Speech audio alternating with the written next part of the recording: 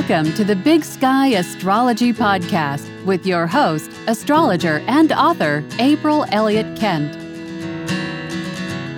Hello, invisible friend. April here, and the date today is June 26, 2023. Welcome to episode 184 of the Big Sky Astrology Podcast. This week, the Libra first quarter moon prompts us to get out and share what we know. Venus and Mars in Leo square Uranus promise the unexpected in money and love. Mercury enters quiet Cancer, and along with the Sun, it aspects Jupiter and Saturn. Neptune stations retrograde. Plus, I answer a listener question about out-of-bounds planets. The week begins with the moon report and the Libra first quarter moon on June 26th at 12:50 a.m. Pacific time. The moon is at 4 degrees 29 minutes of Libra, and the sun is at 4 degrees 29 minutes Cancer. The Sabian symbol for the first quarter moon is 5 Libra, man teaching true inner knowledge. The Cancer season generally is one that's encouraging us to incubate, to gestate particular ideas until we can bring them to a point where they're viable, to take them out in the world and do something with them. But the first quarter moon always impels us to take action. And in this case, being in Libra, it is that impulse to share something that we've been thinking about. And it's not necessarily that we have to launch something out into the world full scale, but it does say, at least take it to one trusted person. Libra is very much symbolic of one-on-one interactions with people. So discussing an idea that you've been sitting on with somebody else in your life that you trust that can give you some really good ideas. And in the case of this particular Libra first quarter moon on this Sabian symbol, man teaching true inner knowledge, specifically, I think we're called upon not only to share what we know with the world, but also to be willing to listen to other people and what they have to say. And somewhere between your point of view on things and their point of view on things, there is the true inner knowledge. Neptune is now at almost 28 degrees of Pisces. I don't know when that happened. It suddenly seemed to go from 22 degrees to 28 in the blink of an eye. And that means that it is within orb of being an aspect to the sun and moon at this first quarter. Symbolically, it's almost in Aries. So the first quarter moon in Libra would be opposed Neptune, and the sun in Cancer would be square Neptune. And this brings a different dimension into this idea of the true inner knowledge. Libra's sense of knowledge tends to be very cerebral and very logical. But this speaks of a knowledge that is deeper within us, and I always think that's symbolized by Neptune. Neptune is about what we perceive that isn't necessarily obvious to our senses. So this first quarter moon does tell us, as a first quarter always does, take action. In this case, get out and have a conversation with at least one other trusted person. And furthermore, follow your instincts.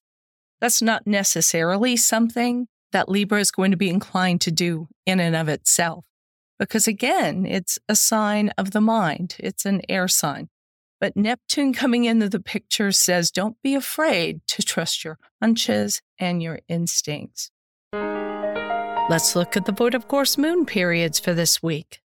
The first is on June 28th, when the moon in Libra squares Pluto at 1:19 a.m. Pacific time. It's void of course for about 36 minutes before it enters Scorpio at 1:55 a.m. And this is our old friend. Again, we're now seeing void of course moons beginning with aspects to Pluto. And it's Pluto at the end of Capricorn, so this is taking us back a little earlier in the year when we were working with these same kinds of themes at the void of course moons. And when the moon in Libra is square Pluto, the theme is something like, is it more important to please other people or to be truly myself? So the moon in Libra does want to get along with others. Pluto in Capricorn really couldn't care less about that. So this is a void of course moon time that leads us to contemplate that dynamic. Am I being myself, my true self, or am I trying to please others?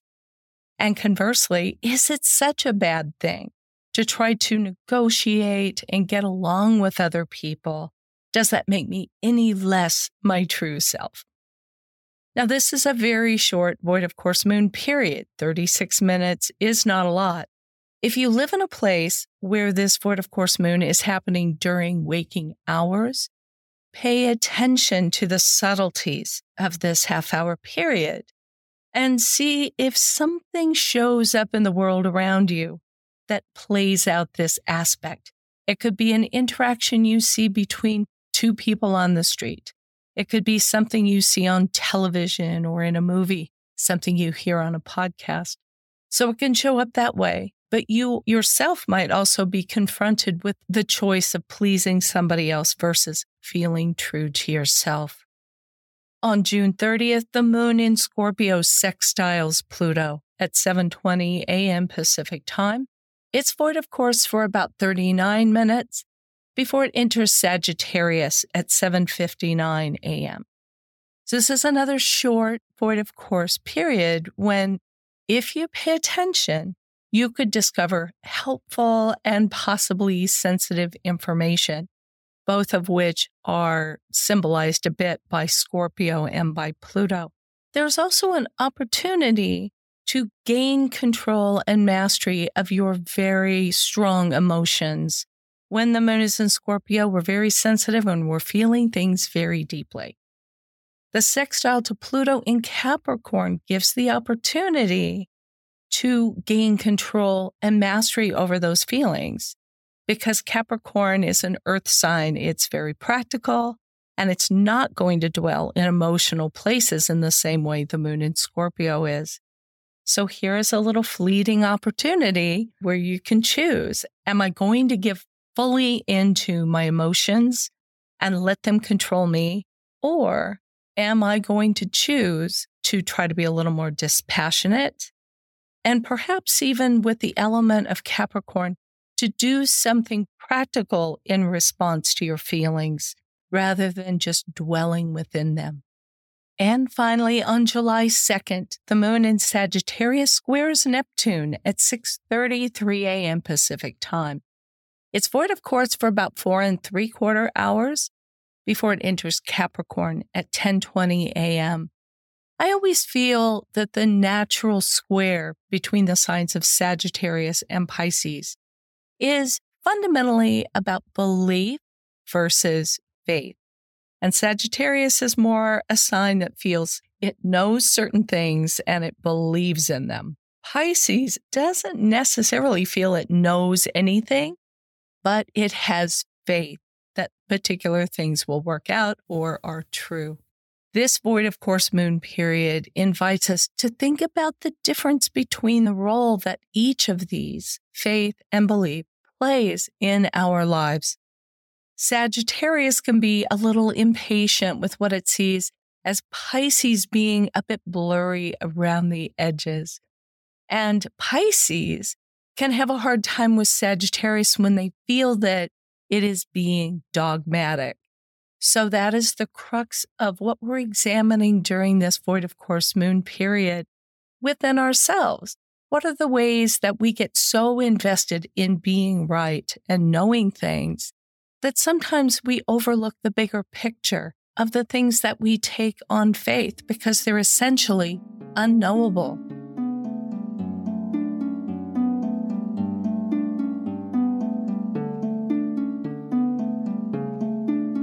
On June 26th at 2:23 a.m. Pacific time, Mars squares Uranus at 21 degrees and 29 minutes Leo and Taurus.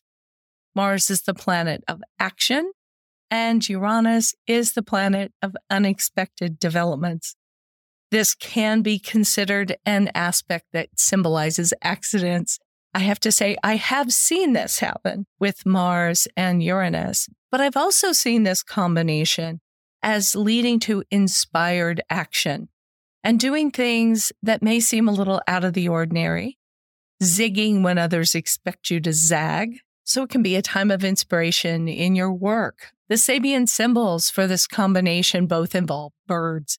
The Sabian symbol for Mars is 22 Leo, a carrier pigeon, and Uranus is on 22 Taurus, white dove over troubled waters, traditionally a symbol of peace and also a peaceful influence during troubled times, which is a little bit of a funny fit with Uranus, which usually causes the troubled waters. This could be a sign, I think, these two symbols in combination with each other, of taking actions, Mars, that improve communication and smooth over problems in relationships, or even within ourselves. And I'm getting the part about communication purely from that Sabian symbol for Mars, a carrier pigeon, which is taking messages from one place to another. Mars is still in Leo, which is a very creative, but not a terribly collaborative sign. So I think this Sabian symbol, a carrier pigeon, actually is kind of a nice indication that at this Mars-Uranus square, some of the inspiration that we take from this combination could come from working with, listening to, or in some other way collaborating with other people.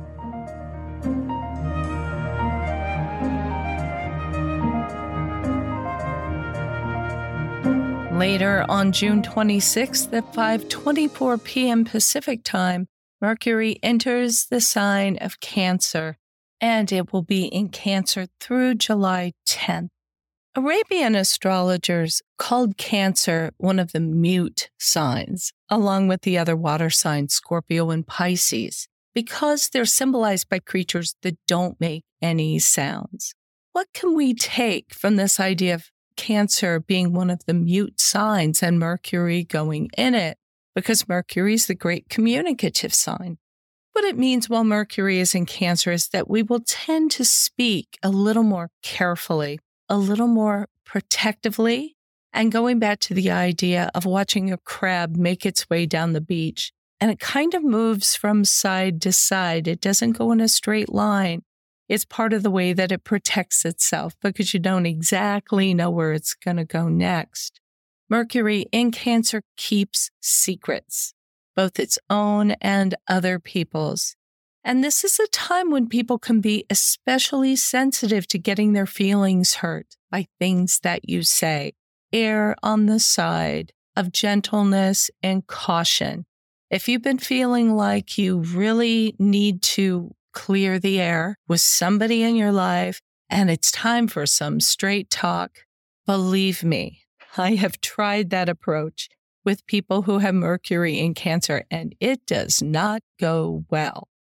So while Mercury is transiting this sign, be a little gentle and be a little careful and approach things in kind of a sideways fashion. This can be a terrific time for getting in touch with your family. Here in the United States, maybe over the 4th of July weekend, it'll be a nice time to get together and catch up with the people in your life. Mercury in Cancer, because it's so sensitive, it's really a very creative placement for Mercury. It just doesn't necessarily lend itself to things that you're going to share with a lot of other people, at least not right away. But this is a lovely time to catch up on things like journaling or catching up on correspondence with people that you care about.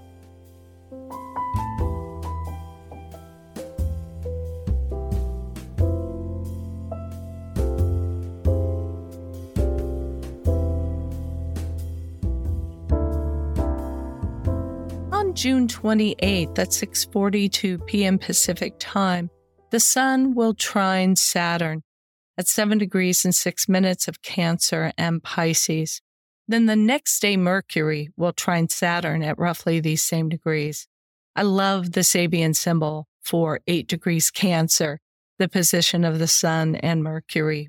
Rabbits dressed in clothes and on parade. I just love that visual of the little bunny rabbits dressed up and parading down the street.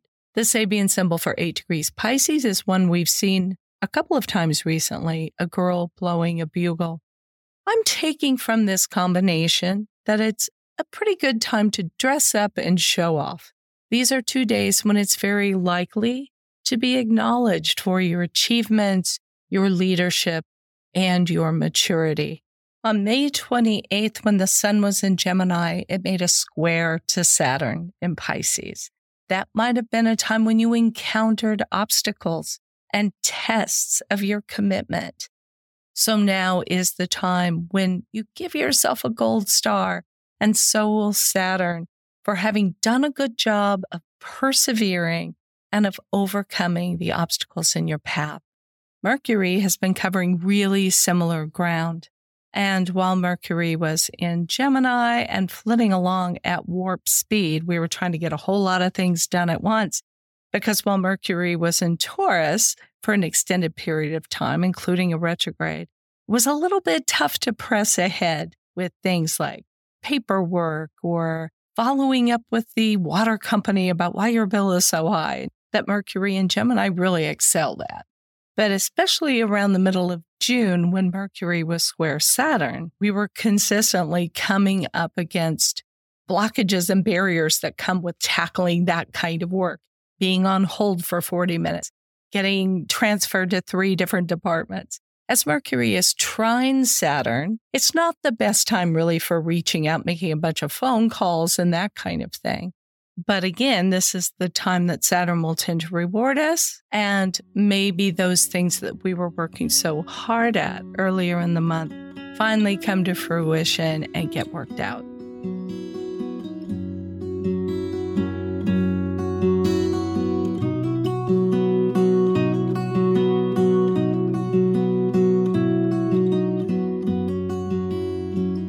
On June 30th at 2:06 p.m. Pacific Time, Neptune stations retrograde at 27 degrees 41 minutes Pisces.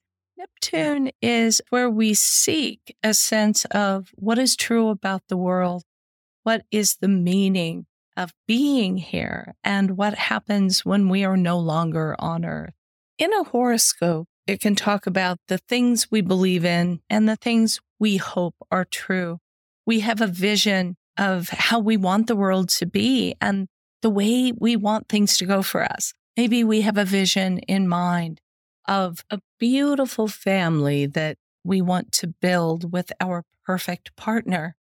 And that's a very Neptunian vision because it very much requires a lot of moving pieces to come together in a particular way, in a way that is perfect and beautiful. When Neptune turns retrograde, which it does for about 5.5 months out of each year, it's a time when we need to look inside for our faith, for our sense of clarity, to be inspired by what we find within ourselves.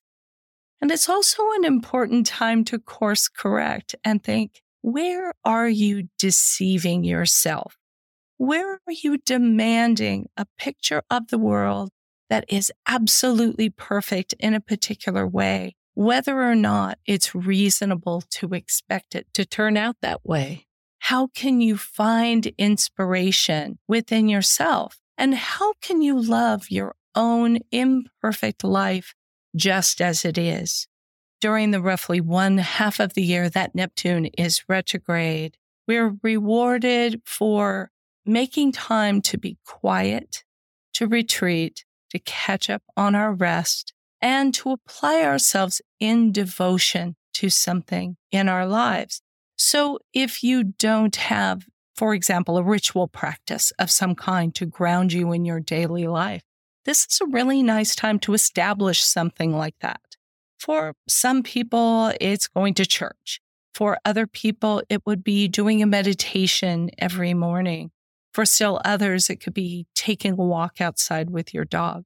Whatever it is, if it attunes you to spirit and to your own sense of what's important in the world, really devote yourself to that during the time that Neptune's retrograde. It turns direct on December 6th, 2023, so you have a good amount of time to get this going.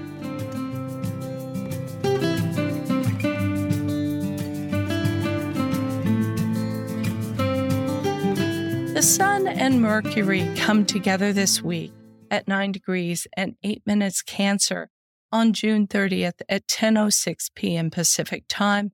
And just a couple of hours later, on July 1st, they sextile Jupiter, Mercury first at 12:10 a.m. Pacific Time, followed by the Sun at 3:26 a.m. I think these are days when it's going to be easier than usual to get what we want because the Sun and Mercury are connecting with Jupiter, which is a very fortunate symbol. But you will have to ask for it, and that's the Mercury part. It's a little hard. Again, Mercury's in Cancer. It's a mute sign. We don't particularly want to just come out and ask for something. But the sextile to Jupiter does encourage that. It says, go ahead and ask for things, even things that you are not sure you're completely ready or qualified for. And I get that from the Sabian symbol for the Sun and Mercury, which is 10 Cancer, a large diamond, not completely cut. So we're diamonds in the rough, even though we're not completely finished and polished. Nevertheless, we're more ready than we probably think we are.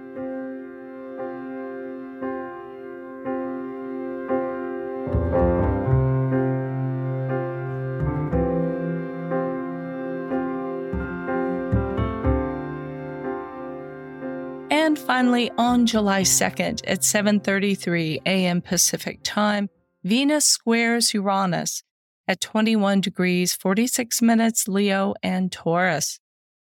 As always, when we see Venus come together with Uranus, the question is, are we going to get the thing that we want, or are those efforts going to be interrupted by something unexpected?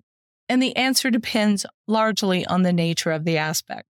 And even if we feel we're really on track to maybe get a raise or get a date with a person we're really interested in, whatever it is that Venus symbolizes for us at this time in Leo, the square to Uranus says very often something comes along and knocks us off track. And I always think with squares that the question is, how much do you want something? And I see this especially with the hard aspect to Saturn, but I think it probably applies here as well. Because if you will stick with something, even when you keep getting knocked off track, it probably means you really want it. And if you don't, well, then probably it wasn't the right thing for you to begin with. Generally, during the days around a Venus square to Uranus, you can see some financial surprises often. Sometimes they're good ones. Sometimes they're not so delightful. And also changes in relationship. And of course, this is especially true if you have been kind of teetering on the brink in a relationship to begin with. And this is one of those fast-moving aspects that can make you decide it's time to bring things to a conclusion.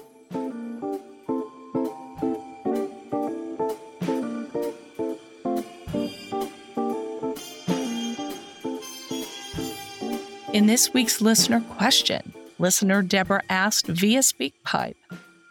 April, I have tried and tried to understand the concept of out-of-bound planets, and I just can't. And I'm wondering if you could explain it. I'm sure if you explained it, it would make much more sense. Deborah, thanks so much for that great question. And I'm really delighted that you're enjoying the podcast, so thank you. I know that I've talked about out-of-bounds planets on past episodes, but it is well worth repeating. And let's see if I can present it in a way that makes sense for you. So the expression is out of bounds. And I think a good place to start is to first define what are the bounds that we're talking about, and then what it means when a planet is outside of them. The bounds refer specifically to the sun as it's making its way through the zodiac each year. At each solstice, at the Cancer and Capricorn solstice, as I talked about last week, the sun is reaching its maximum elevation in the noonday sky. And then in the winter, it's exactly the opposite. It's at its lowest point. And as it travels within what we call the ecliptic, which marks the apparent path that the sun takes to the zodiac, that's where we get the sun moving into Cancer, the sun moving into Leo. About once a month, it moves into a new sign along this ecliptic. And if you look at a globe, you will see the Tropic of Cancer and the Tropic of Capricorn They're marked about 23 degrees and 26 minutes north and south of the equator. You can follow those two lines all the way around the globe, and the space between them represents the bounds within which the sun travels throughout the year. So you can just kind of picture it as this big cigar band circling the Earth at an angle with the signs of the zodiac painted along the signs. And these boundaries lie between the Tropic of Cancer and the Tropic of Capricorn. Now, this is critical. The sun is the king. We call it a solar system, after all. He is the king of our whole system. His path along the ecliptic, the zodiac band, represents the accepted boundaries of this kingdom, the celestial rules. And the sun symbolizes the organizing principle of the personality in a similar way, such as this is what makes me me and not you. It defines this whole system of boundaries. But some planets can wander a little bit north or south of this boundary. And when they do, we say they're out of bounds. In a sense, they've gone rogue. They are outside the acceptable limits as set by the sun. And when a planet exceeds those limits, it's kind of on its own. It's outside of the king's control, but also outside of his protection.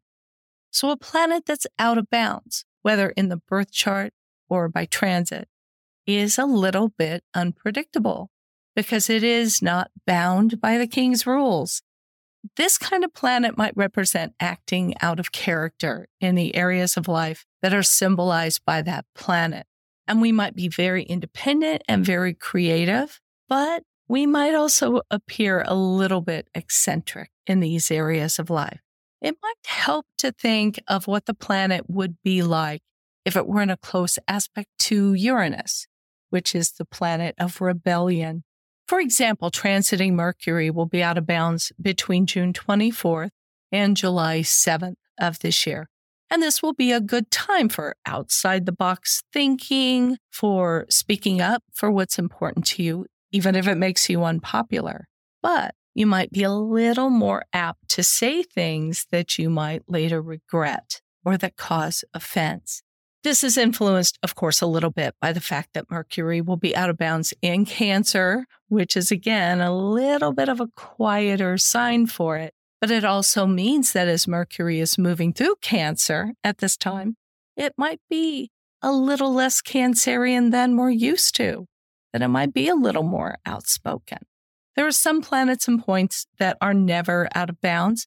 The sun, by definition, cannot be out of bounds. They are his bounds. His motion sets the bounds. Saturn and Neptune are never out of bounds, and Jupiter is very seldom out of bounds. But there are some planets that are pretty regularly out of bounds. The Moon, Mercury, Venus, Mars, Uranus, and Pluto. It's actually relatively easy to find out when a planet is out of bounds using an ephemeris that shows declination. Declination, again, is relative to the equator. And if you find a planet whose declination exceeds 23 degrees and 26 minutes, either north or south, then you are looking at an out-of-bounds planet, and it acts a little bit out of character. In the show notes, I'll post a link to Astro.com's 9,000-year ephemeris, specifically the one showing declination. I'll use the one for this year so you can see what this looks like. Well, Deborah, I hope that helped, and thank you again for the great question. Now, if you, my invisible friend, have a question that you would like me to answer on a future episode, please leave a message of 1 minute or less at speakpipe.com/Big Sky Astrology Podcast, or you can email me at april@bigskyAstrology.com, and be sure to put podcast question in the subject line.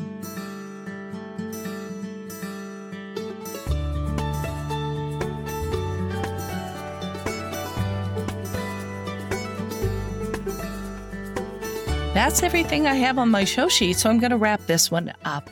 Thank you for listening to the Big Sky Astrology Podcast. If you like what you're hearing, be sure to subscribe or follow the show in your app of choice. Leave a rating or a review, and I hope that you'll help spread the word about the show by telling an astrology-loving friend. You can read full show notes and transcripts and leave your comments about each episode at bigskyastropod.com. I want to thank everyone who has shown so much support for the podcast over the past year. On each episode, I'm thanking some of my financial donors by name. This week, let's give a Big Sky Astrology podcast shout out to Shauna Hickey and Jolie Brocato. Shauna and Jolie, thank you so much for listening to the podcast and for supporting the show with your donations. If you'd like to support the show, please go to bigskyastropod.com. And if you donate $5 or more, I'll also send you my bonus episode for the Cancer solstice. That's it for this episode. Join me again bright and early next Monday. And until then, keep your feet on the ground and your eyes on the stars. Thank you for listening. To learn more about April Elliott Kent, visit her website, bigskyAstrology.com, where you can sign up for her newsletter, read her thoughtful essays, find out more about her books and classes, or book a personal astrology reading. That's all for today. If you're enjoying the podcast, please take a moment to follow or subscribe to stay current with new episodes, and please leave a rating or review. You can follow Big Sky Astrology on Facebook or Twitter and Big Sky Astrology April on Instagram. Thanks again for being here, and we hope you'll join us next time.